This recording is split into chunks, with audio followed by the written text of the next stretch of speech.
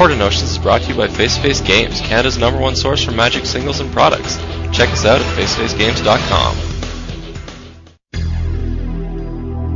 I'm gonna go with Searing Spear because Lightning Bolt isn't legal in Standard.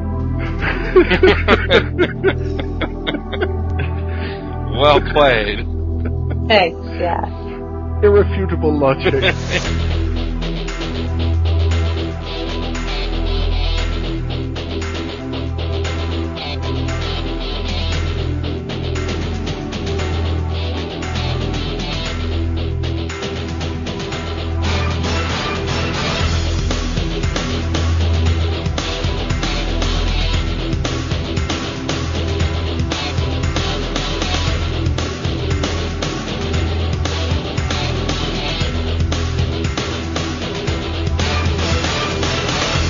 Hello, good evening and welcome to episode 68 of Horde of Notions. I'm your host Chris.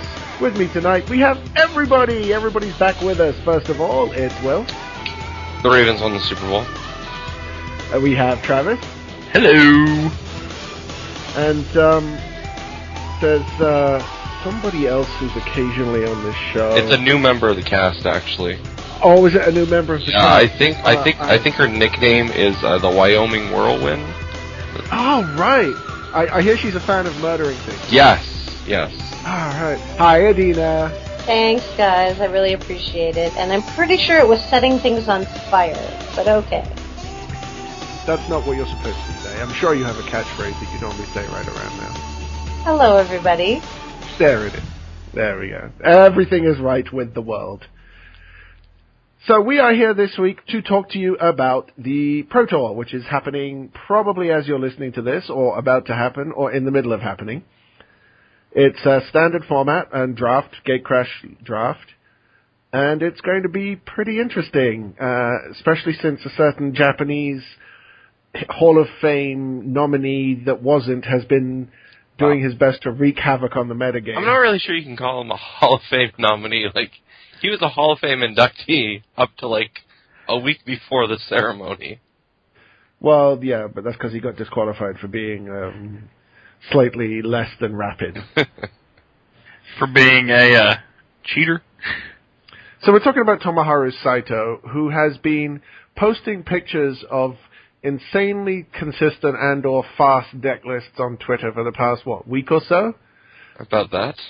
That's caused several testing teams to say that right now the extent of their play testing is refreshing his Twitter feed every couple of hours to see what he's come up with now. And speculators are going crazy on one hybrid card.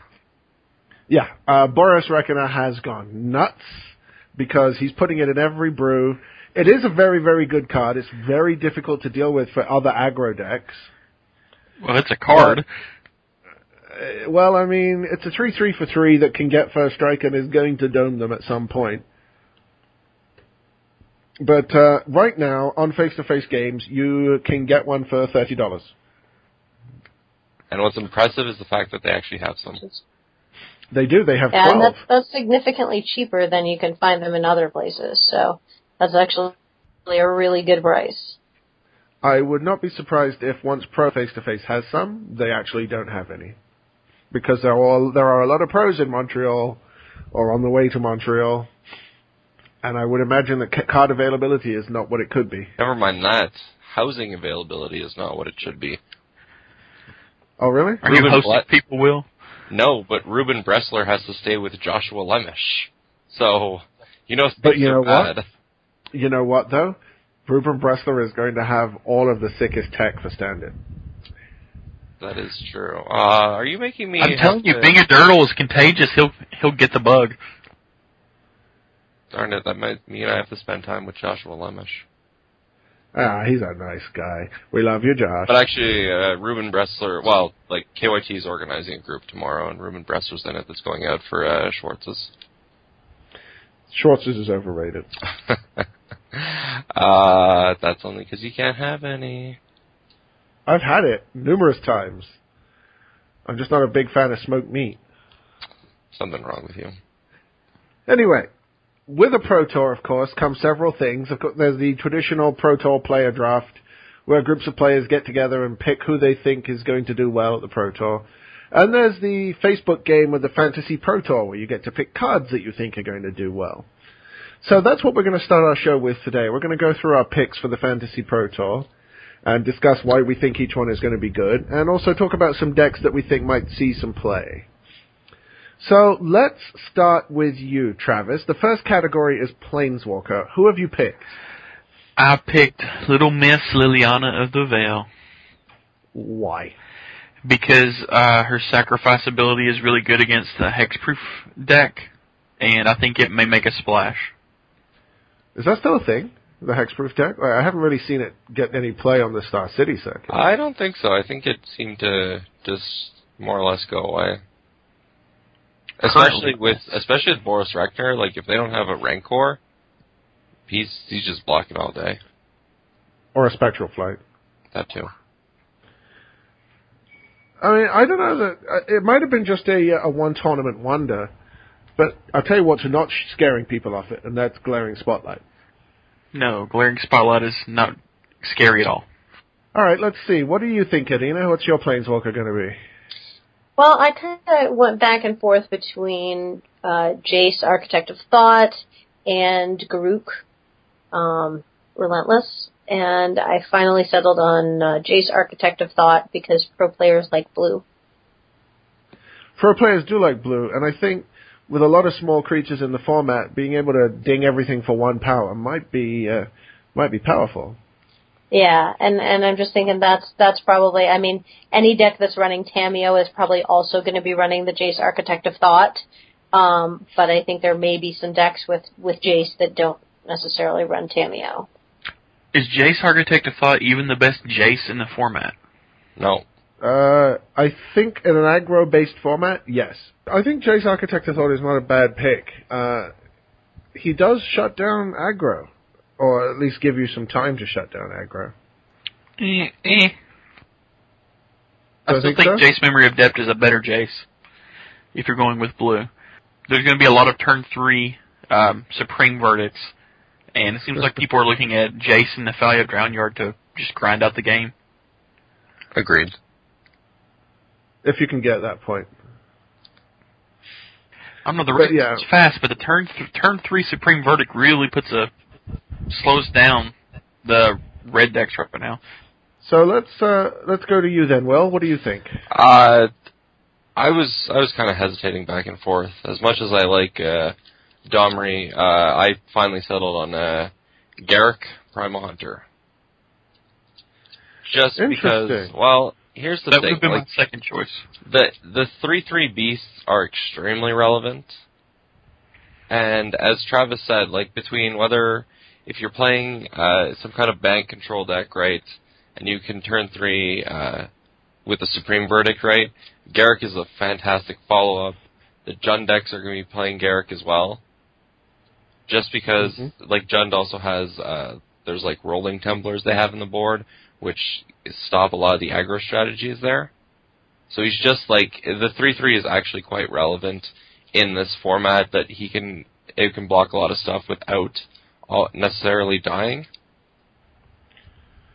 Sure. The thing is, the triple green and the 5 mana, like, some of the decks we tested with our guy who's going to the Pro Tour, turn 5 is a luxury. Like, I agree and disagree, right? Like, there's most of the decks have ways to kind of, more or less slow their opponent's speed off, right? Like, I expect to see a lot of Searing Spheres being played.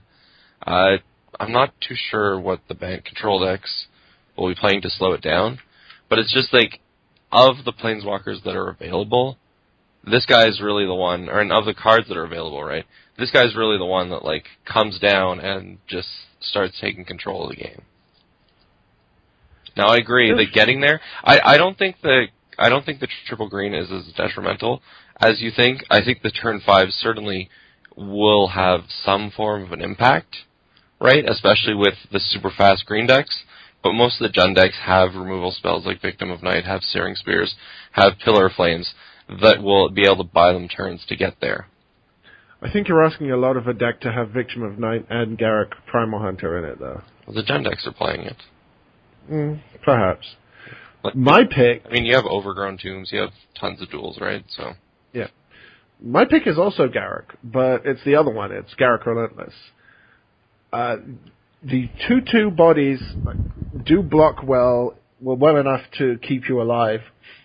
You can take out any troublesome creatures that you need to, and if you do manage to flip him, getting those Death Touch walls is a really good answer to Boris Reckoner. And also that overrun ability, that can hit you against the bad decks, the ones that are trying to mill you out. That's ridiculous. If you can hit it, it's really, really powerful. Agreed. I did consider Sorin here because Sorin is another strong answer to the aggro decks, especially if he can get him down turn 3. Because you just clog up the board with his lifelink tokens and lingering souls until he hits 6. And if they can't take him down off 6, you're getting their board. agreed. I can certainly see that.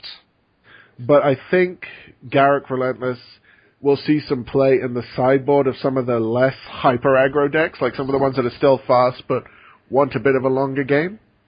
So I'm picking him over Sorin. Well, I'm pretty sure at the end of the day, one of the Planeswalker that's going to end up seeing the most play is really one of the ones that can just clog up the board by making tokens. Yeah, probably. Either that or Domri Rade, who nobody picked. No, Again, his fight ability is really good with Boros Reckoner. Yeah. Alright, large creature. Let's start with Travis. No, we started with Travis before. Let's start with you, Will. I still don't know. I mean, I don't want to take the obvious pick, but I think I have to take the obvious pick here. Okay. So I'm going to take Thragtusk. Really? That's interesting. Never would have thought it. Why? I would have thought it. That's what I took. That was Alright, so... well, like, I mean, you have, like, I have, right, because for this draft, you could basically, you have every single card that's available, and, I mean, Thragtusk is all the way at the bottom, right, so it's going alphabetically, and you go down the list, and, I mean, there's some nice cards here or there, but you're just like, I don't see these guys really being played. I mean, there's some that maybe here or there, but, like, Thragtusk is obviously the one that, you know, Saito's Naya deck posted it, has it, the Jund decks are playing it, the bank control decks are playing it. It's just one of those guys that is kind of everywhere, and at the same time, like, the red decks are pretty fast, so being able to, like, the Thragtusk gives you that chance of, after, like, say, stabilizing, or it allows you to stabilize. Adina, you're pretty much on the same track? Yeah, pretty much for all the same reasons. You don't think that Skullcrack is a concern? No. I don't think that what? Skullcrack is a concern. Like, it might be played out of the board a bit, but I don't see it. Like, I don't really think it's. Yeah, I don't see Skullcrack being a main deck thing. I mean, certainly I don't have it in my main deck, and I'm playing black-red. So, yeah, I feel like there's enough decks where you'd rather be able to hit the creature. So, you know, yeah, Skullcrack's going to come in out of the board, but you still have a 5/3, and when it dies, you have a 3/3, regardless of whether or not Skullcrack is there. So, I mean, as a utility, as a creature, it's just so useful. I think the other problem with Skullcrack is the fact that it kind of slows down your strategy, right? Because, like, you want to kind of hold it up. You want to hold mana up to be able to Skullcrack them, right? So if that in any way, like, impedes your board development, then it's certainly not gonna be played for that reason. Yeah, and if it doesn't impede your board, you know, development, then you wind up getting, oh, well, I have the Skullcrack in my hand, and it doesn't matter because I'm tapped out, and they played Sphinx's Revelation, and I couldn't do anything about it. Or, you know, they play Skullcrack to stop you from gaining a life, but then the next turn they just blink it with Restoration Angel. That helps, too. Yeah. All right, Travis, what did you pick? I went completely against my castmates and picked Thragtusk. Oh, Jesus, you should have spoken up so we could have had you talk as well. So are you on their boat, or are you got other reasons? Come on, there's only really two picks for this slot, right? And they both start by TH. I mean, Thragtusk is really, it's the best creature in the format. It fights so many different ways. I mean, other than the life gain, he's still a 5/3 that leaves a 3/3. Lets you block multiple creatures. I mean, and then you have Restoration Angel for tricks. It's just, if you're looking at a creature that costs more than 4 mana, it's your best bet. That's interesting. Because I actually had a hard time picking here. I decided to go with the other obvious pick, and I've gone with Thundermaw Hellkite. But I would have respected a couple of other picks as well. I mean, Falconwrath Aristocrat. That's 4 mana. It's medium creatures, not large. Medium, oh, okay. I mean, Angel of Serenity, though, that's a possibility. That might see some play, might get some reanimation going. If someone does successfully break tokens, Armada Worm, I thought about it. Yeah, Aurelia came to mind as well. I don't know. There's a lot of problems when it comes to that. Is that there's some of them on the reanimation strategy, it's fine, but as you said, turn 5 is a luxury, right? So you really want your creature that comes on turn 5. It either wins you the game, which is the Thundermaw Hellkite approach, or it saves you the game, which is where Thragtusk falls into that. Yeah. But I mean, the other thing that you have to consider is the fact that, that's really going to be probably one deck, as opposed to, Thragtusk sees, it's played in multiple different decks. So you're going to have all these different decks, and you're looking for the card that's going to be in the most decks that are, is it top 8, top 64? How does this count even? I'm not sure. But yeah. But I mean, you're looking for the card that's going to be in the most decks, and Thragtusk is going to fit into more decks than any of those options. It's going to be in Bant, Jund, tokens, green aggro. I mean, it's just awesome. It is, but I think there's going to be just so many people playing red that Thundermaw will just beat it out. So let's go to the medium creature. I'll go first on this one, and I'm pretty sure we're all on the same one here, or if not, we should be. I've gone with Boros Reckoner. I mean, whether or not we think it's underrated or overrated, whether or not it's worth $30, really doesn't matter. The fact is that everybody is looking for them, everybody is testing with them, and unless we're completely misreading what people are saying, it's going to be in everywhere. It's going to be all over the place. Unless people have broken it, in which case everybody's going to be playing the answer to it. But I'm going with the Reckoner. Adina? Yes, I also went with Reckoner. I mean, the fact that he can just... Travis, what'd you go with? I went with... Because I did not go with Reckoner. I did not either. I did not go with Reckoner for one very, very simple reason. Oh, God, please say you chose it. I went with Hellrider. Yeah! Oh, baby, oh, baby, oh, baby. Oh, yeah. Now, I mean, obviously Hellrider has the disadvantage of every deck that Hellrider's in, Boros Reckoner is going to be in, and then there's going to be decks that don't have Hellrider that have Boros Reckoner. So I can certainly see that being, the correct pick, but... You had to. I can't pass up on Hellrider. Make the monetary argument, though. People already have their Hellriders. They're scrambling to find Reckoners. So they'll all have their play set of Hellriders and not have a full set of Reckoners. That is actually a very good point. I didn't think of that. And there's only 3 play sets at face-to-face. So, Travis, what did you go with? I went with the anti-Boros Reckoner, the card that's going to shut it down. I knew it. Rock's Faithbender. Yes! I think I first clicked on Restoration Angel, but then I thought, even if it's just in the board, there are going to be a lot of Faithbenders up there. And the thing is, Faithbender just blocks Reckoner all day and doesn't afraid of anything. Yeah, because it deals 1 damage and then gains an extra 2 life, so it's like, oh well. Nice 3-power dude there, guy. Yeah, really. GG. That's an interesting pick. I mean, I originally chose Hellrider, but then I thought, Reckoner's it's just all over the place. And it certainly makes you say, go on, play Bonfire, I dare you.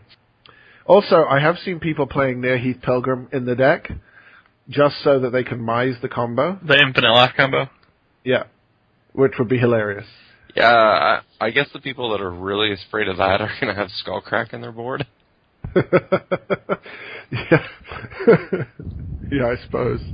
But I mean, the one time that it works is going to be worth it, right? Because I mean, it's not like now Heath Pilgrim is a bad card in the sideboard for the mirror. Oh, no, it isn't. And you're going to be playing Boros Charm anyway.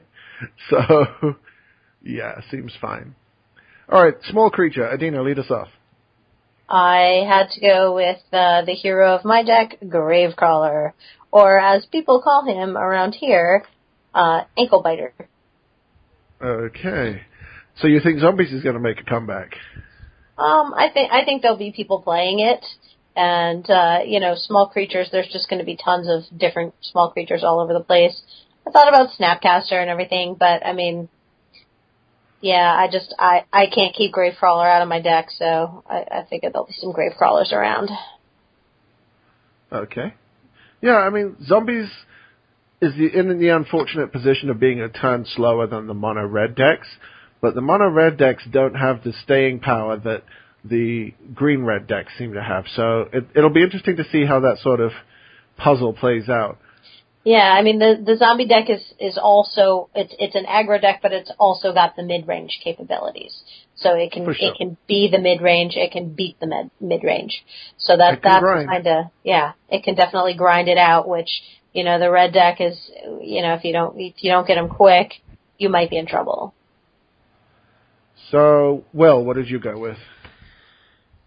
I'm still not sure. I mean, I think the pick is Stromkirk Noble. Okay. Do you agree with me that this is probably the toughest pick of all of them? I've changed it 4 times. It is. It certainly is. But there are so many good 1 and 2 casting cost creatures right now. Well, like you have, I mean, it's not going to show up as much as Noble, but like Deathrite Shaman is right there, and it has the added benefit that it blocks Noble all day, and it's a premium piece of removal. Yeah. At the same time, you have stuff like Burning Tree Emissary. You can make the argument for Experiment 1, or Flinthoof Boar, or Champion of the Parish. Champion of the Parish as well. Yeah, like the other ones are very like. There's kind of like 2 or 3 answers that just immediately you fell into, and even then, I'm still not sure on the Stromkirk Noble. I'll go with it for now, though it's quite possible I change my pick halfway through. Well, the good thing about Stromkirk Noble is that it has the trump over a lot of the other early creatures. Things like Avacyn's Pilgrim, Champion of the Parish. It just walks right past them. Or sorry, it swaggers right past them. It saunters. Because he has the swag. But, I don't know. Are all the red decks playing him? Yes. Because we had a Boros Humans deck that we were on that didn't play him, that was goldfishing at turn 4. Like, consistently turn 4. With Champion? So, yes. See, the biggest problem I have with Champion, right, is that he eats a turn 1 pillar. He does, but so does Noble. No, I get that. But it's just... I don't know, like, they're certainly both, there. But at the same time, I really just want to pick Burning Tree Emissary. Screw you, Saito! Yeah, Burning Tree Emissary is proving to be pretty strong. Well, I went with Ash Zealot. And I think all of these, the thing is all of these red and white creatures are going to see play in probably the same deck. The thing I like about Ash Zealot is that occasionally that second ability, that triggered ability is going to come into play. I mean, Lingering Souls is a great way to fight these decks because you get the extra blockers, but you're taking 3 to the face when you flash it back. If you try and draw into a answer with Think Twice, or if you try and flash back an Azurius Charm to take care of a Hell Rider, you're taking damage. Completely agree. So, I don't think any of these is a bad pick. I mean, Ash Zealot, Stromkirk Noble will probably be in the same deck anyway. Actually, never mind. I changed my pick to Burning Tree Emissary. Oh, for Christ's sake. Okay, well, it's just because I saw, this past weekend was the Face-to-Face Games Invitational that I did coverage at, and I saw turn 2, someone go, Emissary, Flinterhoof Boar, go. Yeah, it does allow for stupid things like that. Come on, that's 9 power on turn 2, that's ridiculous. Well, the Naya deck we were testing went to Emissary, Maya. Well, see, that's where it tipped in the favor, is that it's not only the red decks that are playing it, it's the human decks that want this card as well. Yeah. So that's what tipped in my favor. Okay. That card is insane. Yeah, so I went with Ashella, and Travis, finish us up. Avacyn's Pilgrim. Okay. The ramp creature of choice. Well, I still like Arbor Elf better, but okay. It's true. I'm a fan of the Arbor Elf over it. I think he's going to be enabling quite a few turn 2 Centaur healers. Well, he's going to have to.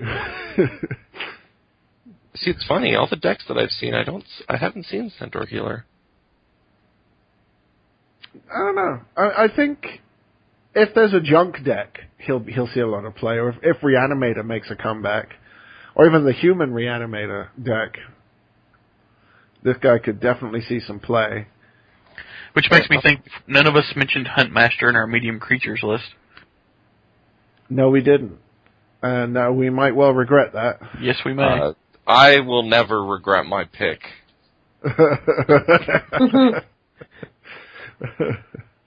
I don't know. I think me and Adina are pretty safe on that one. I will ride my pick straight into hell. But wouldn't that make you a Hell Rider? Hell Riders in the sky. I can see you painting it right now. So, next category is instant, and I'm going to be very interested to see what people have here. I didn't even have to think twice about this, and it's not think twice. I think we all have the same. Well, at least mine is red. Yeah, mine is pot red. Travis, start us off. I took the Angry Angel. Oh, of course you did. Aurelia's Fury. Most overrated card in the set. We shall see. Saito's deck doesn't have it, so clearly it's bad. Saito's deck's not running white, though, is it? His Naya one is, funnily enough. I'd just like to clarify for the record, I'm not saying Aurelia's Fury is bad, I'm saying it's overrated. I'll say it. Cause some controversy. Aurelia's Fury is a piece of garbage. It is the worst card in Gatecrash. Bar none. You have seen Primal Visitation, right? Yeah, I'm first picking Primal Visitation over Aurelia's Fury. Wait, that's the 3/3/3 haste for 5 enchantment, right? Yeah. Does that mean you give me yours, Will? In my set review, I didn't understand how this works out as a card. Really, who is casting a creature and then paying 5 mana to give it haste? The only thing I could think of is that it's there for when you Cruel Charm to steal back your own creatures. But even then, so your scenario is, the basis is, A, they have a Simic Manipulator in play. B, or a Soul Ransom. Or a Soul Ransom, I suppose. I'm not trying to say the card is good. I'm just saying that's the only thing I can think of. So bad. Alright, so why did you pick Aurelia's Fury, Travis, as if we didn't know? Because I think if the Boros Reckoner aggro decks are going to be really good, they're going to have to be able to fight the turn 3 and turn 4 Supreme Verdict. And this is a great way to do that. False. Boros Charm is much better. Fact. Also, they just kill him before turn 3. Not before turn 3, they don't. No, I mean, we did test this in the Boros deck that we had, and we never wanted to keep that much mana open. Mind you, we were only running 22 lands, so X was never going to be more than 3 or 4. But it always underwhelmed. Always. Now, LSV has been testing with it, he says, and he's liking what it's doing so far. So, obviously, I think it goes more in a mid-range deck than an aggro one. Which is what I'm a fan of. I know. I just don't know if this is the mid-range Proto. But time will tell. Will, what do you got? I got Searing Spear. Okay, that's perfectly acceptable. I also have Searing Spear just jumping in there so that we don't have to, backtrack. Because it kills everything. Doesn't kill Restoration Angel. No one cares about Restoration Angel. No one's playing that card. Doesn't kill Obsidat. Again, you're mentioning cards. Okay, wait, Obsidat costs 5. You're going to be dead by then. So what you're saying is, ain't nobody got Obsidat. Not quite. No, it's the premium removal spell in the format. I'm going to say that it used to be the premium removal spell in the format. I'm going to go with Searing Spear because Lightning Bolt isn't legal in Standard. Well played. Thanks, yeah. Irrefutable logic. So, Travis, do you seriously think Aurelia's Fury is a better removal spell than Searing Spear? No, not necessarily, but I was just thinking that if Reckoner is going to be that good, Searing Spear is not the best removal anymore. Abrupt Decay may be better. Searing Spear is kind of rough against...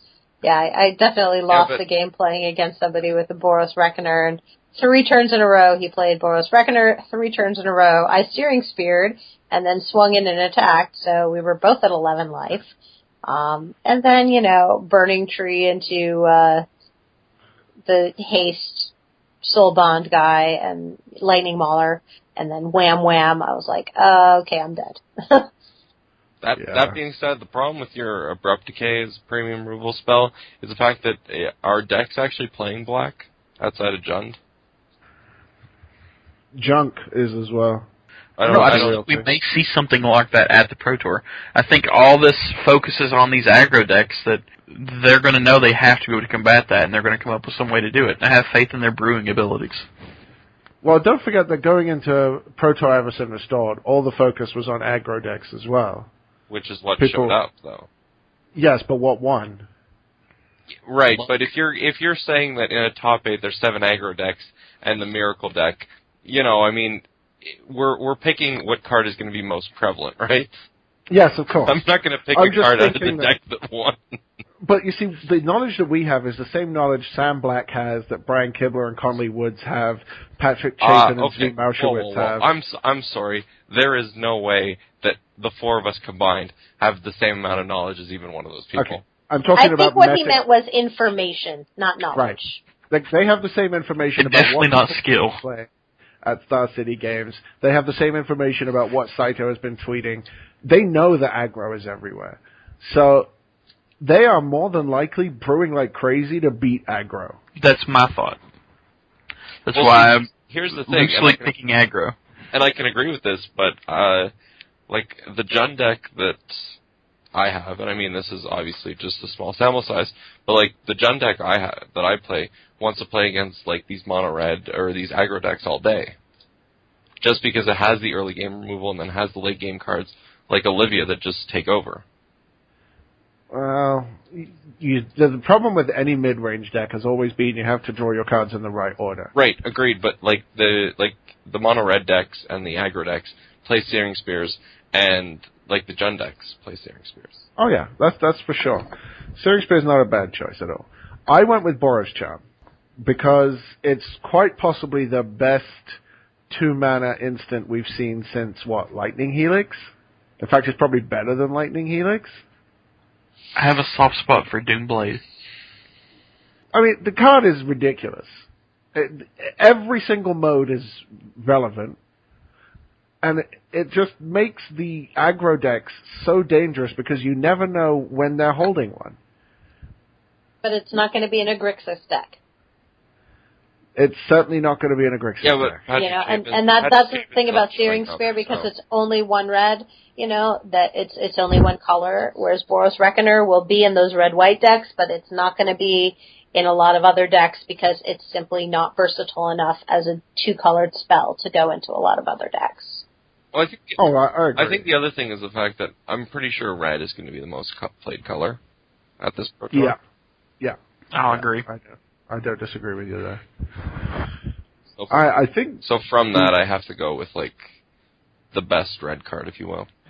I think the next category is going to be fairly interesting. I'd be really interested to see what people have here with the sorcery. Let's start with Adina. I have Pillar of Flame. Yeah, that's probably a good pick. Why do you have Pillar of Flame? 90% of the same reasons I have Searing Spear. Yeah, I mean, it's obviously it's going to be 10% reason that it's different. Well, I mean, if you're facing against the green, it's 10% reason. Okay, let's see. Well, the reason it's not Searing Spear, it's slower, it's not instant speed, so, you have to play it on your turn, which is annoying. But, I mean, that's all sorceries anyway, so, I don't have an answer to that. Yeah, because Lightning Bolt isn't legal. Okay. So it is still 100% of the same reason. But I mean, it's going to get rid of, in the red-green, it's going to get rid of your Strangleroot guys. In black, if anyone's playing zombies, which I think we might see some zombies, it's going to get rid of zombies. And it's just going to get rid of all your anything with 2 power. It gets rid of Ash Zealot. It gets rid of, lots of stuff. So. And it only costs 1. For sure. Yeah, I don't hate that at all. And if you're playing some sort of weird, red, white, black extort deck, you can extort off of it easily because it's so cheap. And it's just a card that everybody sideboards, and it's just going to be everywhere, I think. Don't be making fun. We had something similar to that. And it hits players. That It does hit players. So, I've changed this 3 times now. I initially started with Bonfire of the Damned. And then Boris Reckoner started seeing play. So you went to Paralyseline. Paralyseline? Yeah. No, I didn't. I got terrified that Bonfire would see 0 play. So then I went to Farseek. And I'm still kind of thinking that Farseek isn't a terrible plan. But I think Mutilate is actually just a better one. So you picked Mutilate? I did. Over Supreme Verdict? Yes. You're silly, Chris. Apparently, Mono Black Control is seeing a lot of play on Moda. Travis, have you seen it? I have not. Okay. But again, that's one deck. You're looking for something that's going to be in a lot of decks, so unless everyone's playing Mono Black. But no, Supreme Verdict is not going to see play outside of Bant and Esper. People, the classic mistake people make with Mutilate is thinking that you can only play it in Mono Black. You can play a 5-color black deck right now without diluting your mana base too far below 16 swamps. Yeah, the problem though is I don't want to be taking too much damage off my shocks. I mean, you need to have at least 3 or 4, swamps in play for Mutilate to really hit everything that you're going to want it to hit. I mean, that's very true. Oh, I think you're going to want to be able you're going to want to be able to take down a Restoration Angel. You're going to want to be able to take down Thragtusk. You're going to want to be able to take down a Hellkite. You got to have 5 swamps for that. Well, you do have other removal in the deck as well. Also, yeah. I think Mutilate kind of loses out because I think Barter and Blood is a better removal spell. See, I like that idea. I've made my choice. I'm going with Mutilate. I mean, I'm a big fan of the card. I've been pushing it to my friends locally for the GP after the Pro Tour. I think Black has some really powerful tools right now, and that it has answers to what's powerful in the metagame. It has the best answers to Boris Reckoner. I don't think anybody's going to argue with that. Not at all. It has discard for the control decks. It has some very powerful creatures. With Cryptgast and Liliana of the Dark Realms, it has mana acceleration. It also fixing. It has reach with extort creatures. Cryptgast also has extort, by the way. And it enables you to splash another color fairly easily with Liliana. Because you are guaranteed to get 1 land off her when she resolves. They can't stop you doing that. So you fetch your Overgrown Tomb, you can instantly cast a Thragtusk. You fetch your Blood Crypt, you can instantly cast an Olivia. Obviously, it's next turn. But you still set yourself up to be able to do that. So, the flexibility that you have there, plus the fact that Mutilate just kills things that are indestructible, so it gets around a Boros Charm, it gets around, like, if Predator Ruse is a thing or anything like that, it gets around Frontline Medic, not that you can cast it as an instant, so that's kind of irrelevant. It also takes care of Boris Reckoner without doming you. I think it's got potential. Duly noted. Travis, your pick? I picked Bonfire of the Damned because I want to see one scenario happen. I want to see someone with 2 to 3 Boros Reckoners on the board, top deck Bonfire of the Damned, and target themselves. Yeah, I like that. I want to see it happen. That's good. I want to see Kibler top deck a Bonfire to beat the guy from Chinese Taipei who beat him in the World Magic Cup. That would be great, too. But I don't know how likely that is. I got scared off Bonfire because of the Reckoners, but I think it's got a good chance of seeing a lot of play. All right, well, back cleanup. If I were to be going with my Heart of Hearts, which I'm not for this pick, because I already did that with Hellrider, but if I was, it would be Unexpected Results. That's an unexpected result. Since, however, I'm going with my head instead of my heart, it's Pillar of Flame. One interesting thing we tried, and it worked pretty well. What do you think of mugging in the sideboard for some of these aggro decks? I'm trying to remember mugging. Does 2 damage. Can't block. And that And creature can't block, right? Yeah. It's all right. I mean, I certainly think it loses out to Pillar. Well, but you can do it to like a Rock's Faith Mender, right? If the time they go Rock's Faith Mender, you go, okay, untap, mugging that, play a Lightning Mauler, attack past your Faith Mender. Oh, for sure, but you also have, since we'll be moving to enchantments, you have a better sideboard card that's an enchantment in that scenario. Yeah, I guess. So let's do enchantments, and Will, you're eager to talk about it. What's your pick? Actually, it's not that one. I'm going with Rancor. Yeah. Fine choice. Read my mind. It's obviously, I don't really see, I'm pretty sure it's going to be an Aura it's gonna take that spot. So you had Madcap Skills, that's going to be a sideboard card. You have Volcanic Strength, that's going to be a sideboard card. I don't really think we're going to see Ethereal Armor show up. But of them all, the one that sees main deck play and is just a house in and of itself is Rancor. So, Adina, you're on Rancor as well? I'm on Rancor as well. Travis, you're on Rancor as well? I am not. Interesting, neither am I. Travis is obviously on Omniscience, which again, picking with my heart, it'd be Omniscience. I am on Blind Obedience. As am I. I mean, like most of my picks have been the theme of stopping the aggro decks, so Blind Obedience is one of the best ways to do that. Yeah, that was actually my second choice. It was very close, but I put Blind Obedience somewhere else in my lineup. Blind Obedience is really, really good against these aggro decks. It's even, I think you could even make an argument for it in the mirror, because it stops them from blocking. But for control decks to drop this on turn 2, they can extort their way back up to a sensible life total, all of the while just pecking away at yours. And Hellrider becomes a lot worse, Thundermaw Hellkite becomes a lot worse, Ash Zealot becomes a lot worse. Yeah, I mean, I definitely see it in the red-white decks. Absolutely. If you're playing aggro, you're going to drop this. That way you can aggro right on past them because your creatures are hasty and theirs come into play tapped. So there's 2 turns you got on them. See, the one, say, pause I have with that is the fact that I think there's going to be more aggro decks than there's going to be control decks or decks that stop aggro decks.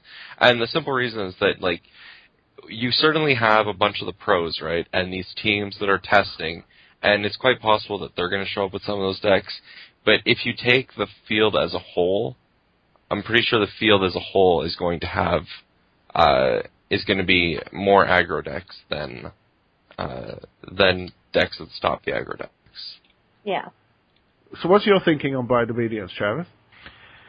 That it stops the haste creatures and that extort is just enough incremental life gain to keep out the aggro decks. I mean, plus Blind Obedience with Faith Mender is 2 life a turn.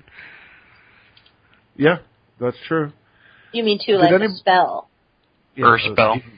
Did anybody consider Bonds of Faith? No, but I also considered Madcap Skills. Because Bonds of Faith, people are talking about it now. You can drop it on your Ash Zealot, or on your Champion of the Parish or your Burning Tree Emissary or whatever, but you can also put it on their Reckoner, because he ain't human.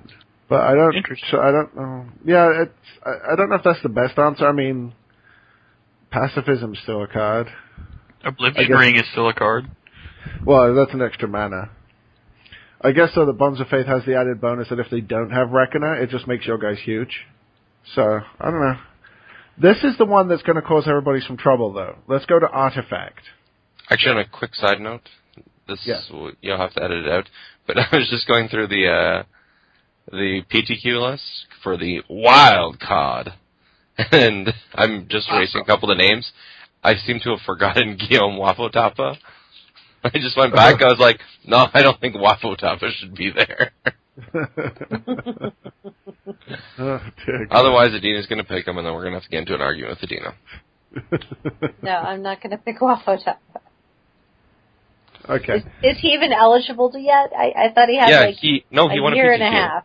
No, he won a PTQ. Oh, he just came back. Okay, Yeah. so he won a PTQ because you just got back on the... Yeah, no. Hoping someone will frame him and get his butt back in. I don't like his decks. I don't think he'll be playing our Zealots and Boris Reckoners. So, Artifact. This used to be the easiest one to pick, it used to be hard for a different reason because there were so many good choices. Now, not so much. Let's start with you, Travis. What do you like? Really? That's the card you like, Travis? Unbelievable. Yes, let's leave that lot blank. That's how bad the artifacts are right now. Travis went with Altar of the Lost. Wow.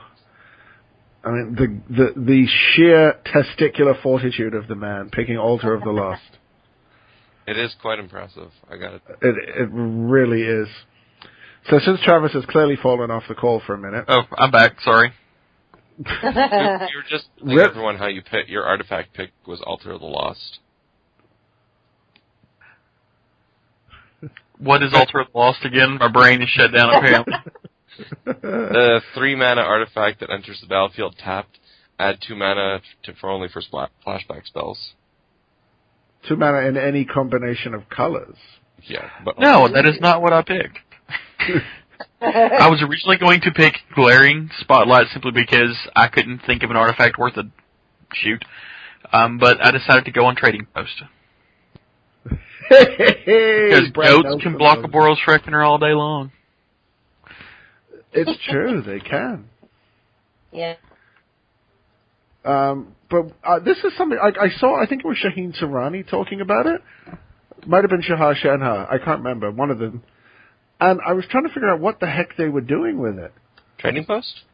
Yeah. Gaining life and walking with goats. Is that it? Yep. Goat. So they're not bringing back any artifacts or drawing any cards? Nope, it's strictly for gaining life and making goats. That seems bad. Oh, good herder deck. Well, I mean, that's lots and lots of aggro. It's not.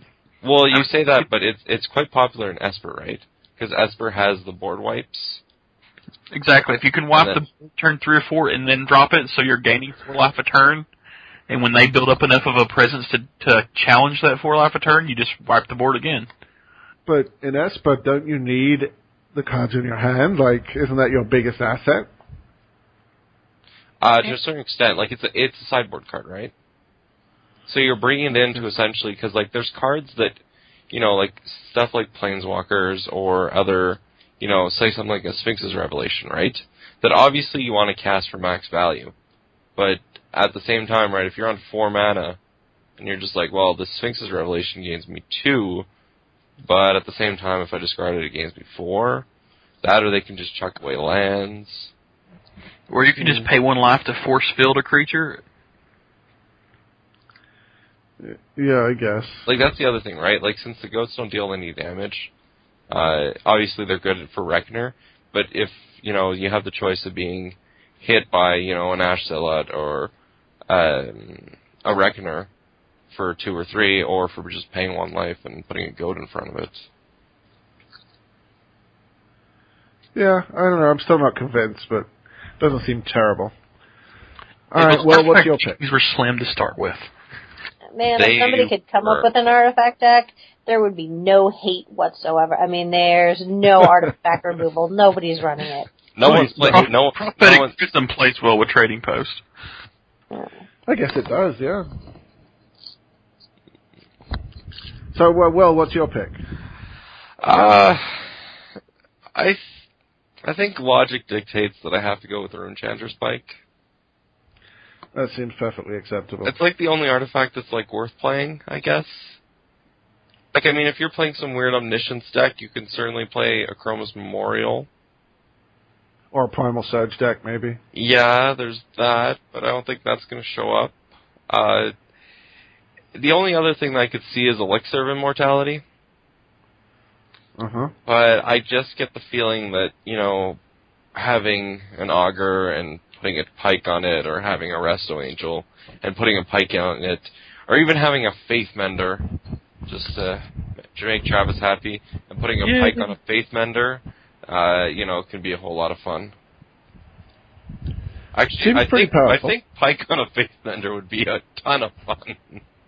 I think anybody who did that should be lauded from the high hills. Agreed. That worked with me. Adina, what do you got? Well, I really don't see anybody bringing artifacts whatsoever except maybe Ali Antrazi, so I went with Chromatic Lantern. I love that pick, actually. Yeah, good old Ali. Friend of the show. Chromatic Lantern is one of my favorite cards. So you think it's just going to see play in his deck and nowhere else? I just don't think anyone's going to really be bringing artifacts, and so the only artifact that might show up is, that one person that decides to bring a 4 or 5 color deck and has lanterns in it. Like, I don't see any other reason to even see artifacts anywhere. Yeah. Not these artifacts. I had a really hard time, yeah. I mean, I considered Witchbane Orb, because it does shut down Burn, Bonfire, lots of targeted spells and stuff. I also considered Staff of Nin, because I love that card, and I was playing it in mono black. But in the end, I went with Gruul Keyrune. Okay. Because I just don't know what else to pick. Rakdos Keyrune was a possibility, but I don't know. I think I just went with Gruul Keyrune because I was tossing a coin, maybe. I don't really think there's a good choice here. Unless that choice is goats. Listen, you're a big fan of goats, aren't you? I mean, they're not squirrels, but they're there. I'm glad to see that you passed biology. Goats are, in fact, not squirrels. Well, that's not biology. I have an English degree. You can see that goats and squirrels are different words. All right. Shut up. What is next? Let me see here. Land. Yes, I will start with this one. And I mean, I think this is pretty much a slam dunk. Sacred Foundry is the obvious pick here. And I went with Sacred Foundry. I mean, I did as well. Red-white decks are everywhere. And Boros Reckoner needs one or the other to cast it, so why not make a land that makes both? I agreed with you and picked Sacred Foundry also. The only one that's going to come close to it is Clifftop Retreat. So, Will, what did you pick? I think he's on a phone call. Really, Apparently Will? not this one. Reliquary Tower, Will? He picked Basic Forest. Actually, that might not be a bad pick. Actually, the name of the category is technically non-basic land, so... He picked Evolving Wilds. Yeah. So what did you pick, Adina? I flip-flopped back and forth because I was thinking maybe it would be a dual land, but, you want something that's going to be in the most decks, that's more versatile, that's going to show up in more places, so I went with Cavern of Souls. Huh. Yeah, I can see your logic there. And if people are afraid that there's a control deck to beat the aggro decks, then Cavern of Souls is certainly a wise choice to be playing. I mean, there's always going to be somebody playing counter spells. It's the Pro Tour. Yeah, I'd agree with that. It's just a question of how many, and whether or not Cavern is going to be 2 of or 4 of. Because anyone playing Sacred Foundry is going to be playing 4 of them. Mm-hmm. With Cavern, if they're not expecting a lot of counter spells, they will probably run 2 main and 2 in the board at most.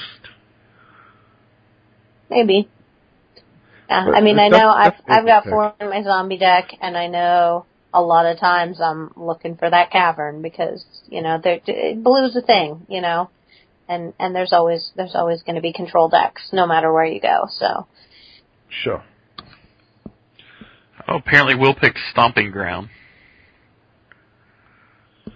Interesting. So he's gone with Stomping Ground over Sacred Foundry. That's just, Well, he I'm did not pick sure. Ragtusk up earlier. Maybe I think he's on Jund. Yeah, Sure, John, and Boris. also you're hedging your bets there because Naya will run Stomping Ground as well.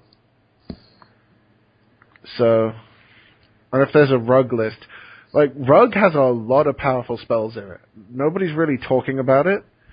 I mean, you get Huntmaster, you get Snapcaster Mage, you get like possibly even Niv Mizzet if you want it. You get Clan Defiance. Is anyone really playing red, white, blue in Standard? Because Snapcaster and Boros Charm seems really good. Not that I've heard. But yeah, the Stomping Ground might actually be a really smart pick because we know Red White's going to see play, but Naya and Jund are too, and they both play Stomping Ground. It may be in a more wider range of decks. For sure. Yeah, that Right. was definitely the one that I was looking at was actually Stomping Ground, and then I just thought, you know, I'm going to go with Cavern. So our last card category then is card from the new set. And this is new for this season, right? I don't think they did this last time. No, I don't think they did did not. either. Okay. So, Adina, what did you pick? For this one, I did go with Blind Obedience. You went with Blind Obedience. Okay. Anything new to say about that? Not really. I think we covered it all. Sure. Travis? I went with Boros Charm. Because Okay. I've been testing it in Modern, and it is very powerful. What a shame this Pro Tour is standard. I know, but if it's powerful enough for Modern, most likely it's powerful enough for Standard. Well, there are a few exceptions. But I said yeah, most I can agree likely. with that. Death you Ray did. is one. Yeah. I went with Boris Reckoner. I don't see any reason to go into this again. He's seeing a ton of play everywhere. And I don't think there's any reason to think there'll be many more cards that are seeing more play than he does. So, and Will is also going with Stomping Ground for this pick, he says.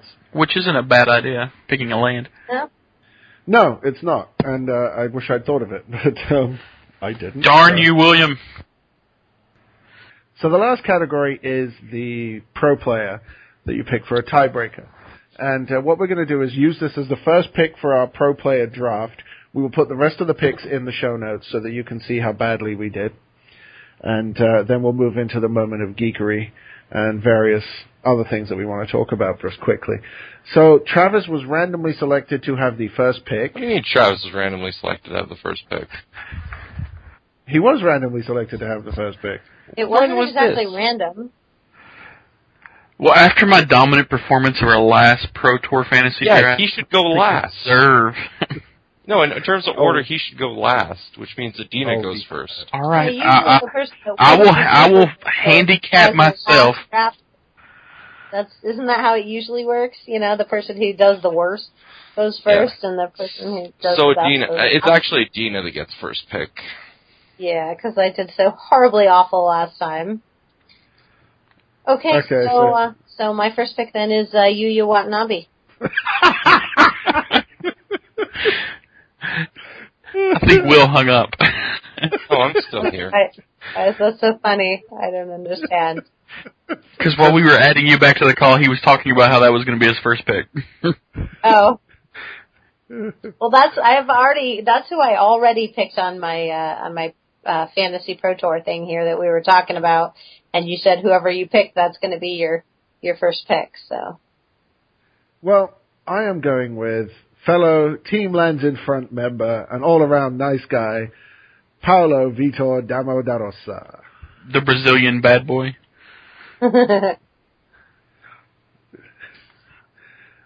Well? Hold up. I need to pick something.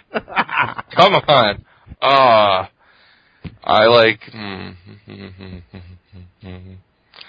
I kind of really want to pick Waffle Topo just because he's going to be like, I will show you for banning me from Magic for 18 months. With that poor, horrible French accent. That was not a French accent. This is a French accent. No, it's not. And this is a hillbilly accent. This is a podcast about Magic the Gathering. Yeah. That's someone Okay. who lives in Montreal with a bunch of French people around. Who do I want? Let's go and see the Channel Fireball draft. Who did they pick? Really? Kibler took Finkel first. That seems like a sensible choice. I did it last time, though, and it bit me in the ass. Fine. John Finkel, don't screw me this again. Really, it looked like you'd picked someone else there, Will. No, Alexander Hayne is not getting picked. Oh my. So Travis, defending champion. I am going to pick Brian Kibler. He has a tendency to do very well in creature-dominant formats, so... That's not how you spell Kibler. I know, I've mistyped. Kibler. That sounds like the guy on Totally Lost. Alright. Yes, I'm picking Kibler. No, okay. We're not going to bore you with the rest of our draft. No, but we will put it in the show notes. But we will make our last pick on the air. Oh, right. Because our last pick is Travis. Wild card! That's right. The Horde of Notions draft in the last round has a wild card pick, which, for those of you playing at home who don't remember, is someone who won a PTQ but is, say, not necessarily a known name. For example, Guillaume Wafotapo won a PTQ, but he doesn't count as a wild card because people know of him. Right. So I'm pretty sure we're all kind of picking, say, people that were won PTQs near us. At least I know Chris is. Who am I picking then? Well, let's start with Adina. Who are you picking, Adina? I am picking Travis Mashiro, who won the PTQ that I judged in Casper. Is he from Colorado? No, his brother is from Colorado, and his brother was judging. He's actually from Connecticut. He was visiting his brother, came up figuring, what the heck, my brother's going to be at a PTQ all day, I guess I'll play. So listeners to Commander Cast will be familiar with his brother, who is Justin from Commander Cast. This seems very sketchy. His brother was judging a PTQ, and Adina was judging the PTQ he won. It seems like there's some form of behind-the-scenes backroom dealings going on. Well, no, I mean, I didn't know him until the PTQ, so, I had just met him. Story. Right. And his brother, when he was in the top 8, his brother did not watch any of his matches. His brother was watching the other matches, and, deferring to the rest of the judges so that we were watching his brother so that he wasn't actually judging his brother. So there wouldn't be any, collusion or, any kind of doubt. I believe you, idea. Wink. You never met him before. Wink, wink. So, Will, you seem to know who I'm picking. Who am I picking? Whoever won the Newfoundland PTQ. His name is Wu Shuang. As you can tell, he's a native Newfoundlander. Well, yeah, isn't that what all Newfoundlanders are called? But he is quite possibly one of the best players I've seen in person, in the last few years anyway. He's you've seen John Finkel in person. I've seen a lot of people in person. Actually, that doesn't count. I've set up feature matches with Paul Reitson and Conley Woods. Okay, he's definitely one of the best players locally anyway. And you heard that, people. On the island of Newfoundland where there's 6 people to play Magic, he's the best. If he doesn't do well at the Pro Tour, it won't be because we didn't do our best to prepare him. We have been grinding as much as we can, doing as much testing. I mean, your testing is only as good as the people you're testing with, so it's obviously not up to... in? He flies in Thursday morning. Yeah, that's more than enough time to hit the strip clubs. See, that's going to be the challenge in Montreal, is being able to stay away from all the temptation. Yeah, trust me, I've been to none of the strip clubs while I've been to Montreal. But he's a really good player, and I've got a lot of confidence in his ability to succeed. We're not under any illusions that he can win, but I'd be happy with him making top 25. Well, actually, I'd be happy if he made day 2, but top 25 is his goal. Fair enough. Who are you picking, Will? Let me guess. Toby Rosman. Who I'm picking is... Where is it? Actually, it's Mr. Toby Rosman. And although, see, I'm very torn on this pick because, oh my God, that guy's cute. Oh dear God, really? What? Ooh. Okay, there's one player in the history of Magic that I cannot stand that somehow wins these random things and he's cute. And he's cute for Montreal. How did that happen? Ugh. Okay, anyways, back to it. I'm kind of torn. Like, I have to pick Toby just because, he's one of my buddies. But at the other hand, I'm torn because he wouldn't give me his +1 invite for the Pro Tour. And the reasoning behind it is what annoys me the most. Because, okay, we're quite competitive around here. So basically the +1 invite is being used, like people are using it, is essentially for scouting, for draft pods, as well as other competition, / for running out to get food. And Toby wouldn't give it to me because his argument was, you're such a nice guy, I don't want to take advantage of you by asking you to go get me food. So does he actually know you at all? Yeah, of course we know each other. So he called you a nice guy? He did. Jeez, you got him fooled. Can I say? I'm just that good. All right. So I will be taking Toby Rosman. And Travis. I'm going to further handicap myself since I actually won this the last time we did it and let you guys pick my wild card. So it will be a true wild card. You're just too lazy to pick one yourself. Well, there's this Robert Marr guy. I'm not sure who that is, but I'm pretty confident that he would do Is there actually a Robert Marr on the wild card list? I like this guy Darwin Castle Mess. It seems like he's set for an avalanche of wins. And there's this I can't say the name, but yeah, he sounds like he's pretty good. If you can't pronounce his name, is he actually going to be at this Pro Tour? Is that? Yes, he okay. is. Wow. He's on the team with Finkel and with Sam Black and with... Because, they didn't already have enough insane deck builders. Star City. In general. Finkel, Sam Black, Chapin, and Zvi on the same team. Well, and I think Jack Hill is working with them too. Yeah, he is. What? There was a picture today of Sam and Chapin looking at the same screen on our laptops. They were probably looking at pornography. But I'm confused. He's not allowed into Canada, or has that changed? Well, he might not be at the Pro Tour. Okay, I just found who Travis's wildcard's going to be. Because of all the names that I could find, this is, well... so your pick is Kum King Wong. Sounds good to me. Kum King Wong. Do well at this Pro Tour, please. Whose name was picked because it has the most K's in it. Let's go with that. As long as it has more than 3, I'm okay. Wow. All right, so let's move on here. This weekend, in addition to the Pro Tour, we are hosting the Canadian Magic Tour Newfoundland, head judged by yours truly. Face-to-face games will be in attendance. That's going to be awesome. Matt Schmaltz is down here to do his wizardry. I don't think he's here yet, but he's on his way. By the wizardry, Chris means steal all the cards in Newfoundland. I actually don't mean that. We're expecting a fairly good turnout. I'd say probably around 70, 75 players would be reasonable. Where is it? At the Legion in St. John's. Okay.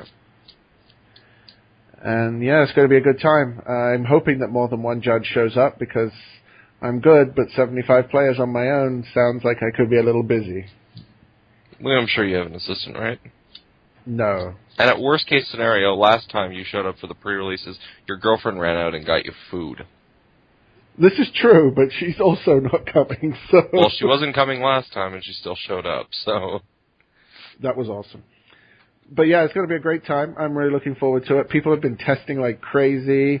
They're ordering cards left, right, and center. People are really buying into this, and they're really looking forward to it. And if you order from Face-to-Face Games, they will have the cards at the event. Yes, they will, although it's too late now. Nice. Yeah, I've got several cards coming, actually.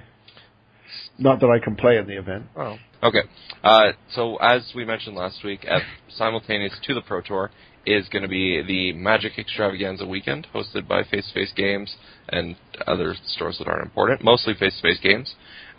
So what's going to happen is they're going to have Super F&Ms. It's going to be run simultaneously to the Pro Tour. So on Friday, you're going to have Super F&M. You're going to have a Standard, a Modern, a Draft, and a Commander. And a Sealed as well, I believe, yeah? Yes. I think they have the number to 5 of them now. So they start in like half-hour increments. So I think it's like 6, 6:37, 7:38. Then on Saturday, there's going to be a Mana Deprived Super Series, which is going to be a Team Trios event, Standard, Modern, and Legacy, which will be provided coverage by yours truly. Okay. Because, that's what I do. So there's going to be that, as well as side events running. And then finally, on the Saturday, there's going to be a CMT standard event, as well as gunslinging, which is going to be very, very cool. Now, there's the provisional lineup, obviously based on them not making top 8, is who? The provisional lineup is, you'll have 1 Conley Woods, 1 Mr. Tom Martell, 1, can you please open, just to make sure I don't want to get it wrong. Jerry Thompson, I believe, isn't it? Yes. Okay, so it's Jerry Thompson, Reed Duke, Conley Woods, and Tom Martell. Which, in terms of if you want a gunsling, that's a pretty decent lineup right there. Now the provision, of course, is if they don't make top 8, but if they make top 8, they won't be there. But if they don't make top 8, you'll have Jerry T, Reed Duke, Conley, and Mr. Tom Martell. As well as throughout the entire weekend, you will have simultaneous streaming of the coverage of the Pro Tour. Which seems fine. And even better is on Saturday night, there will be a karaoke party. It's the Mana Deprived Pro Tour party. If you were at the one in Toronto, you'll know how insane they are. And this one's going to be even bigger. Yes. Because you're going to have the pros, and generally after every Pro Tour there is, or at least after every Saturday on the Pro Tour, there is drinking and karaoke that's just kind of random. Well, this one is actually organized and going to be all out. Yeah, and all but 8 people and their teams will be there, so... Since Face-to-Face Games is quite content on pretty much making every single event that they can extremely awesome, there's going to be a Team Trios event in Montreal on Saturday, May 2nd. This time is going to be Unified Standard. Oh. So in the past it's been Legacy, Modern, and Standard. Well, this time we're going Unified Standard, which means... That would be a great format for a Trios. Yeah, which means per team you're only allowed to have 4 copies of one card outside Basic Lands.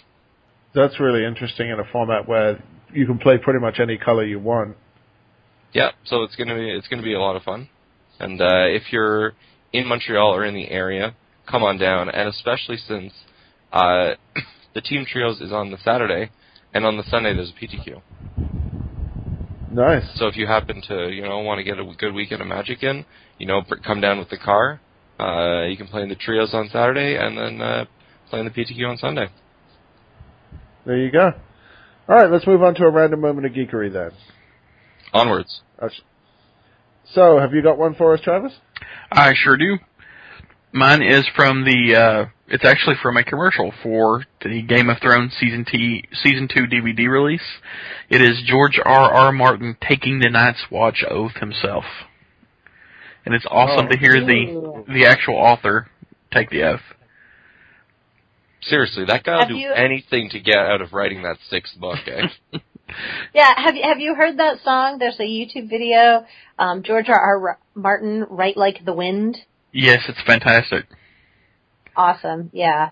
That should also be part of your moment of geekery. We should put that in the show notes, too. Adina, sorry. Your moment of geekery? My moment of geekery. Well, a couple of weeks ago I mentioned a Morgan Rice book, Quest of Heroes, which was book 1. And book 2 has been released, and book 3 has also been released, both of which fabulous, and I totally recommend. But another book that I am also reading right now is called Warm Bodies, because that's the movie that I went to a couple of days ago, and it was really cool, and it's based on a book, and the book is actually really cool. So I definitely recommend the movie, and I definitely recommend the book, and I haven't finished the book yet, but I'm thinking you probably want to watch the movie first and then read the book. Otherwise, you might feel like the movie didn't do the book justice. Because, I mean, obviously the book, you're way inside of his head, instead of just, the parts of the plot that you actually see. So yeah, I would definitely recommend it. I thought it was great. It was, if you like the preview, then you will like the movie. I haven't seen it. Isn't it like a zombie love story or something? Yeah, it is. It's a rom-com. Yes, exactly. Yeah, it's not like a regular zombie flick. Although it's a little bit introspective because it's from the zombie's point of view. And we just really haven't seen that before, like any of these kind of things. Well, first of all, we haven't seen a zombie love story, but we haven't seen a zombie movie from the zombie's point of view either. Yeah, there's that whole public against necrophilia thing that has zombie love stories not at the top of producers' lists. Yeah, I guess that's a little bit of a turn off there. But the movie is really cute. It's really cute. Well, your moment of geekery? I was looking for a video, but I can't find it. If I do one, we'll put it up in the show notes. But it's the Game of Thrones song, although it's not PG-13, so viewer discretion is advised. I think I know the one you mean. I think I used it before. Did it? I think it may have been possible, but if not, then we can certainly bring it back. If not, there is... See, I'm the worst, because I have like 100 million favorites somehow on my Internet Explorer, and somewhere hidden within this is my actual moment of geekery. But since I can't find it, I instead went with the GIF of the baby doing it Gangnam Style. Oh yeah, I've seen that. That was great. Oh, actually, I found another one for Travis. It's called Canadian Police Chases. I know Chris is... Does it involve a moose and a Mountie? It does not involve a moose and a Mountie. Jeez, just watch the video. It's during winter, so, Okay. Chris, I know you've seen it because it's a car commercial that airs like 800 times a day. Yeah, I've seen it. That's funny. So, my moment of geekery, I've got rid of cable, so I've been spending a lot of time watching Netflix, and I have been catching up on Misfits. If you remember... Probably about 25 episodes ago, I mentioned that I had seen the first season of it. I've now seen the first 3 seasons. It's a show about... I'm watching the British version. I understand there's an American one. It's a show about some British teenagers who are put into community service and get superpowers through a storm. And it's all their trials and tribulations. And unlike Heroes... It doesn't get stupid in the 2nd season, and even more stupid in the 3rd season. I'm going to have to see that to believe it. It's really, really good. And it's a taste of home as well. But yeah, I'm really enjoying it. And I highly recommend giving it a look. It's on the Canadian Netflix. It's probably on the American one as well. I know Brad Nelson's a big fan of the show. So I'm sure he would second my recommendation. It is not available. The show is... you know that a show is good when the Americans make a version of a British show. You know, like all the good British shows, now there's American versions of them. Who Wants to Be a Millionaire? Whose Line Is It Anyway? Survivor? I'm Oh, sorry. I was thinking more like Shameless and The Office. Being Human. Yeah, exactly. That's kind of more what I was thinking. But Luckily, however, there are two of the greatest British shows of all time do not actually have American versions to them. Doctor Who. And All right, I've told Chris this offline, but I'll reveal to you now and all to our listeners. I've never seen an episode of Doctor Who. Get off the couch. I hadn't until this year or last year. Will. Okay. I hadn't until I was recently referring either. to Monty Python. Yeah. But You couldn't make an American Monty I was Python. going to say, I would love to see how they could possibly do that. That's fine, but like, there's just not, yeah. There's one they could have, but thank God they haven't, and that's Faulty American Towers. Monty Python is Saturday Night Live. Faulty Towers. No, Saturday Night Live is nothing like Monty Python. No, it's not. Not even close. That's what I'm saying. That's I don't Faulty think Towers. it's based on Monty Python either. But they also haven't done Allo Allo, which is probably my favorite British comedy of all time. I haven't. See, I don't know what it was, but there's just They did something about Torchwood. Faulty Towers that I can't stop laughing every time I watch it. They only did 13 episodes of that show, period. Well, I know, but that's how most BBC shows work, right? No. Torchwood, they didn't really do it so much as steal the actors and write the season specifically for Showtime. And that was like a season after. I mean, that was actually continuing the story as opposed to remaking the show from the beginning and starting, Right. with the same characters, only American versions of them. And there was an American Doctor Who. They made a TV movie of it, and it was terrible. well, American television has just started up two great new. Has just started two new, not a new season really, but the second half of the first season of The Walking Dead started back. And the fourth season of Justified just started. Meh. Yay! Oh my gosh, I can't wait to go home and watch that. Actually, Yay! there's also the fourth season of Community that started. Yeah, from what I heard, that was even worse than the first three seasons. Okay, the first three seasons are not like I really they're want to watch good. Community, but I can't find it. It's just the problem that, it seems like they just kind of have the same actors in the same setting, but it's not the same show. And, I realize in TV, there's stuff that changes on a regular basis behind the scenes, but it's just so evident that there was a change that it kind of deters from the watching community. So, still watch it, still support it. Hopefully it'll refine its stride, but there's just this something that, I'm not sure. Watch it anyways. Fair enough. We got 5 more months before the next half season of Breaking Bad? Well, we only have 2 months until, a month and a half before Game of Thrones comes back. That'll help. I think you guys are missing the most important one. I'm pretty sure in June is when True Blood comes back. Oh, how can you stand that show? Oh, No, how what can you you think- say that? It's so You good. think Travis's accent is bad? I'll watch it. Oh yeah, no, his is just. There's a couple on there that are just awful. No, but actually, more important is in the summer there's Dexter coming back. Oh, But yeah. long before that, we get both new Doctor Who and new Game of Thrones. Isn't this supposed to be the last season of Dexter? Did I hear that somewhere? Supposed to be. Okay. All right, that's enough of that. Let's move to shout-outs. Adina, I'm sure you have a few since you've been gone for a while. Sure, let's start with a shout out to the BF. Happy Valentine's Day, Josh. I love you since I am at your house and you're letting me podcast instead of hanging out with you. So that's pretty cool. And shout out to Martinet for hosting our website, and shout out to Card Kitty for the image that is on our website. And I've kind of been, I can't even remember. It's been so long. So shout out to you guys because it's so good to be back. And shout out to my fellow judges from Casper. I don't know if I've even cast with you guys since then, and that was a month ago. So yeah, definitely that. And shout out to all the players that were at the Gate Crash pre-release, and also the tournament organizers there at Outland Comics, where I was happy enough to be the head judge. So I'm really happy that went really well and really smoothly. And shout out to all the players here in California that I've met and played with and had fun with. Awesome. Well, shout-outs. Okay.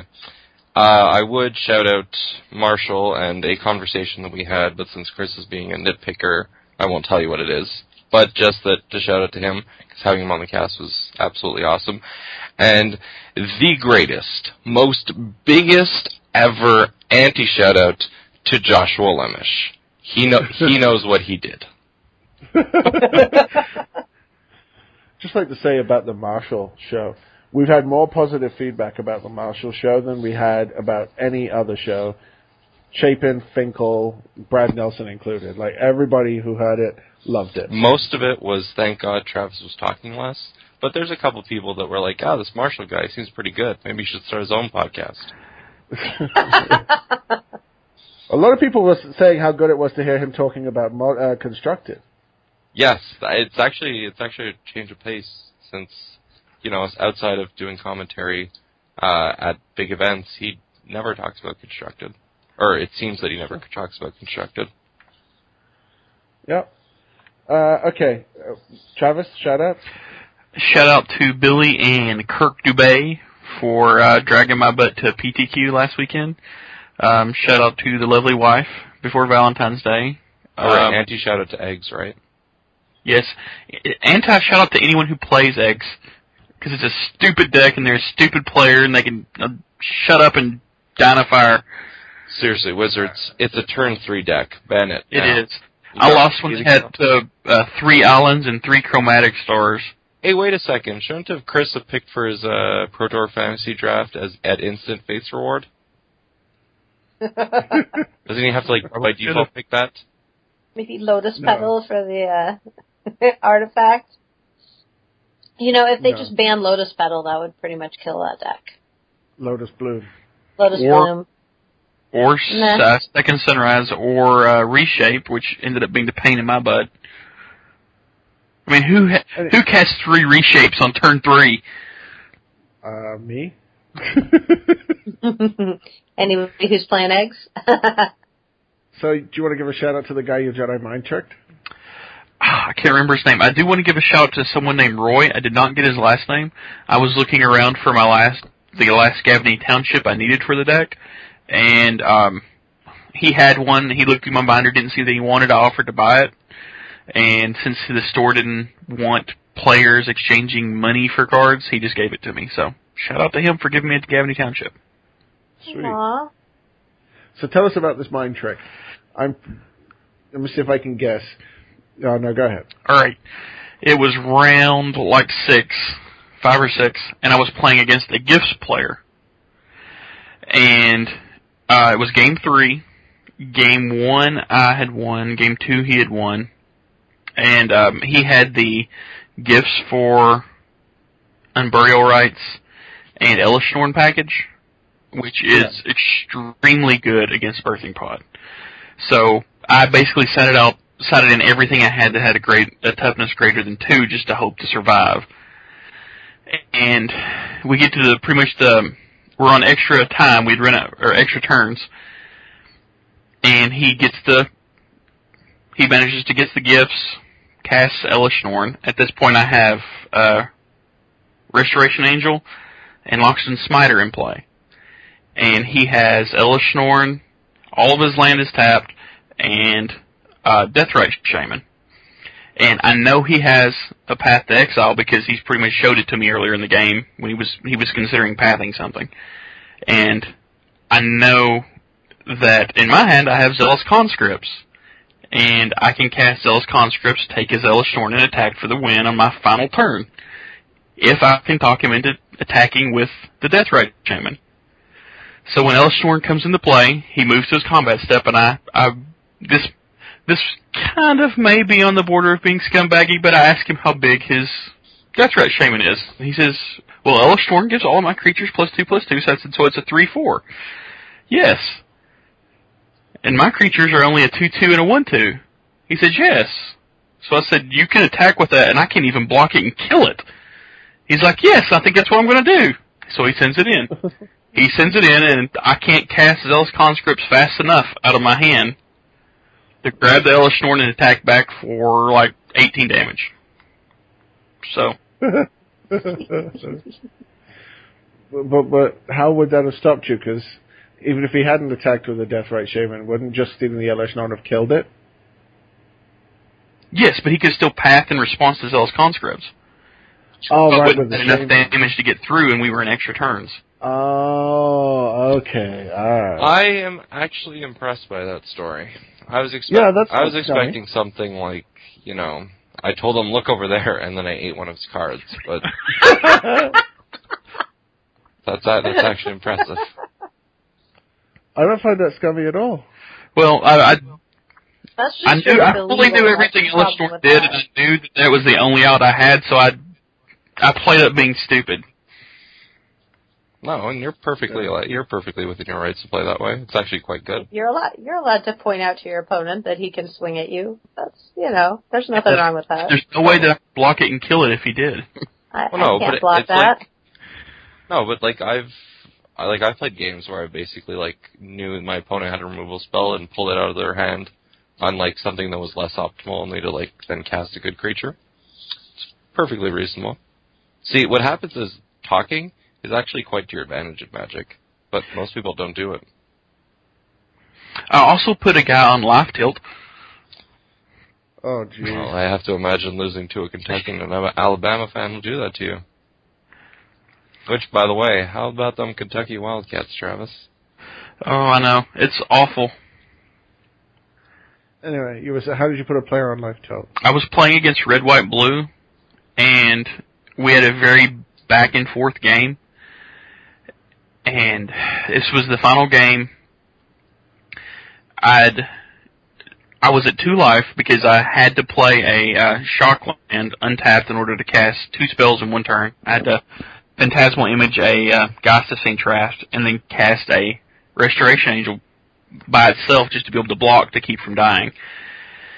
And his turn he casts another Geist of St. Traft, so he has lethal on the board. And then in my upkeep, Vendilion clicks me. And the only thing I have in my hand at the time are Zealous Conscripts and Court of Calling. I only have 6 mana, and if I use the Cord, I won't have any green mana left to be able to, I have a Birthing Pod in play, to be able to go for the combo to kill him. So I take 2 to 3 minutes thinking about this, and he's finally I'm going to call a judge if you don't hurry up. So I said, okay, I'll just show you my hand, I won't cast anything. He looks at it, then he takes 2 to 3 minutes and says, yeah, I see why you took so long, this is a pretty tough decision. I have to be able to pretty much take out all of his cards. He sits and thinks for 3 minutes, and finally says, okay, I'm just going to take the Zealous Conscripts. I put the Zealous Conscripts on the bottom, draw Kiki Jiki out the top, combo out and win. And his next card was a lightning bolt to kill me. So he scooped up his cards and walked out the door. Oh, jeez. Oh, all right. Has everyone gone? Is it my turn now? I believe it's your turn. Okay. So I want to give a massive shout out to Andrea for being so supportive and wonderful. A shout out to Wu, obviously, and wish him best of luck at the Pro Tour. We're all rooting for you, buddy. Big shout out to Twinger Andrew, who is still mourning the loss of Seething Song. Also, remember, buddy, sneak attack gives creatures haste. There's a story there. Actually, speaking of bannings, Jund is much better without Bloodbraid Elf. I could have sworn I said that. I don't think it's much better, but it's infinite times better. My teammate Billy did. He top 8'd the PTQ I was at with Jund, and then went 5-2 the next day at PTQ in Memphis. So no, Jund mirrors now are just infinitely easier. Yeah, I told you it was going to be better without it, and everybody was like, "You're crazy." Well, in all fairness, you are crazy. Not because of that, just in general. But continue with your shoutouts. I want to give another shout out to the guys in Grand Falls, Windsor at the GPT I had judged on Saturday. It was really good. Good to get out to another store, see another meta. It was interesting to say the least. We had a good time out there. Picked up some cards, did some trading, had some fun. Good times were had by all. And I think that's it for my shout-outs. Yep, that'll do it. So, on that note... Actually, I got music to play us out since the Ravens did win. No, you haven't. Oh, I do. No. Is it the final countdown? No, it's We Are the Champions, obviously. The Queen song? Ugh, I can't hear that. Jeez. No. Take us out, Chris. This is not happening. It just makes me picture Will at a mullet headbanging. So on that note, let's wrap this baby up. So, for Adina, for Will, and for Travis, this is Chris saying join us again next time for another exciting episode of Horde of Notion. Ravens are the champs, baby.